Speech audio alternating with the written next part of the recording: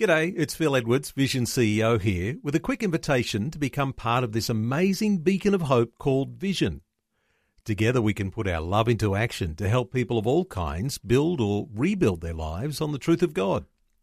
Please consider the part you can play during our upcoming Visionathon appeal, remembering that it's your support that makes Vision possible, including this podcast. Life, culture, and current events from a biblical perspective. 2020 on Vision. As Tuesday rolls around, always our wonderful privilege to catch up on breaking news headlines as they are coming to light from Israel and the Middle East. Ron Ross has been scouring the headlines overnight. Ron's back with us. Ron, welcome back to 2020. Thank you. Ron, let's start with coronavirus because Israel has extended their coronavirus state of emergency. What's happening? Yeah, their state of emergency actually expires in a couple of days, and a new bill has been put forward to the Knesset.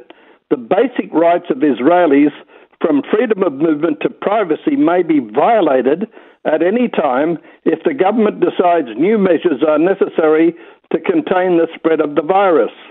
In a memorandum circulated to cabinet ministers over the weekend, ahead of the bill's presentation to the Parliament, the Prime Minister's office said, due to the imminent expiration of the emergency regulations, the need has arisen to establish a legal alternative for critical emergency arrangements to allow the battle against the virus to last beyond a 3-month period. The new measures would be valid through March 31, 2021, to provide the government with the tools to protect public health, including during the danger of a wider spread of the virus anticipated next winter. There's been grave concerns last week.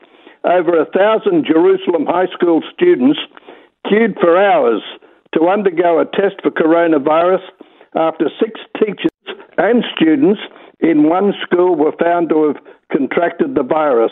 And so there's a great sense of urgency within the Parliament. Well, the coronavirus certainly is still, I believe, the biggest issue and story in the world, Ron, but it has been displaced in the headlines, hasn't it, with all the rioting that's been going on in the US over the what I'd call a senseless death of George Floyd. But it's an interesting development that's happening in the Middle East and in the headlines there where Iran and Turkey are speaking out and supporting the riots in the US. What's the story coming out of those nations?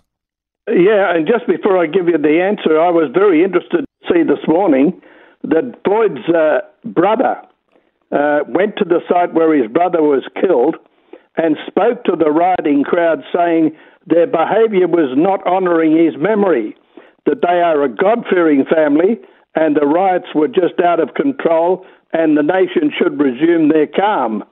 But anyway, regimes based in Turkey and Iran both sought to exploit and support violent protests in the US over the weekend for the killing of George Floyd.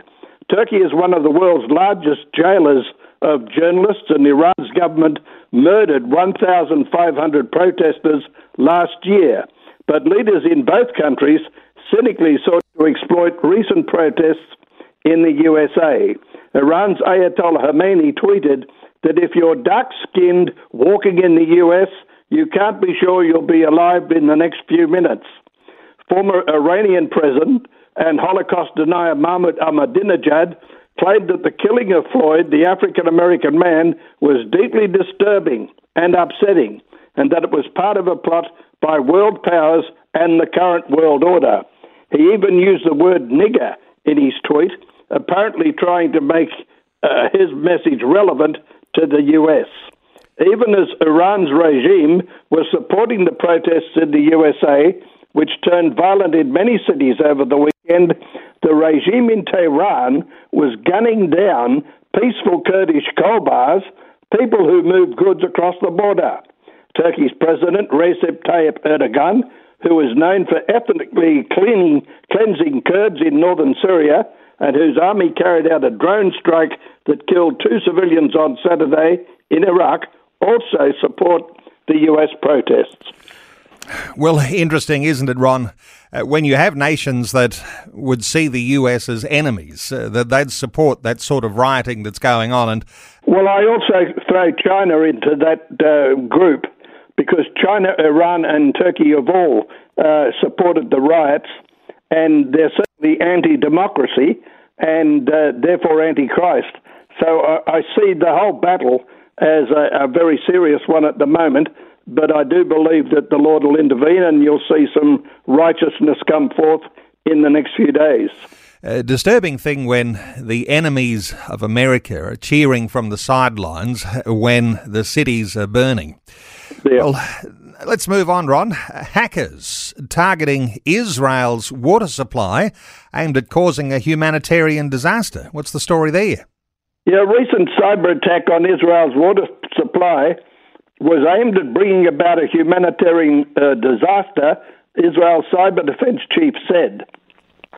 According to Yigal Una, Director General of Israel National Cyber Directorate, while the attack had been thwarted, it could have resulted in a shortage of water amidst the COVID-19 pandemic or in poisonous chemicals like chlorine making its way into the supply. The attack in question was attributed to Iran, according to a Fox News report, but Una did not point to any specific perpetrators in his speech. What he did say, however, was that the offensive was a well-organised one and it had not been conducted by regular criminals. But imagine the disaster if poison was into the Israeli water supply. Yes, absolutely. Challenging thought, and the hope there that authorities are on top of that. Hey, let's move on. Another report, DNA supports the Bible. Ancient Canaanites lived in Israel. What are these reports saying? Yeah, a newly published study has shed light on the genomic features of the ancient population of the southern Levant, an area that covers modern Israel and the surrounding region, confirming that the biblical people were indeed a clear and homogeneous group and support archaeological findings. Moreover, the research showed that many present-day populations of the area have ancestries from groups whose ancient proxy can be related to the Middle East. The beginning of the book of Genesis narrates that God ordered the patriarch Abram to leave his native land of Haran and embark on a journey to a land that I will show you. When they arrived in the land of Canaan, Abram passed through the land as far as Shechem at the terebinth of Moreh. The Canaanites were there in the land, read verses 5 and 6 in chapter 12. Archaeologists indeed concur that around the second millennium BCE, when, according to some interpretations, Abraham lived, the Canaanites had a major presence in what later became known as the land of Israel. The study analysed individuals who lived over the course of a significant period of time, over 1,500 years. Located in northern Israel, Tel Megiddo was once home to one of the most important Canaanite cities, and the excavations have uncovered the remains of a palace, a town gate, and a sophisticated water system, among other items. Ron, on Sunday, the Temple Mount reopened, and Jews have celebrated around the world by reading the book of Psalms. Yeah, on Sunday morning, the Temple Mount in Jerusalem once again welcomed visitors after lockdown, shutting the site for over 2 months. The location, Judaism's holy site, is where both Jewish temples stood. The first temple stood for 410 years until its destruction by the Babylonians. 70 years later, the second temple was built and stood for 420 years until its destruction by the Romans in 70 AD.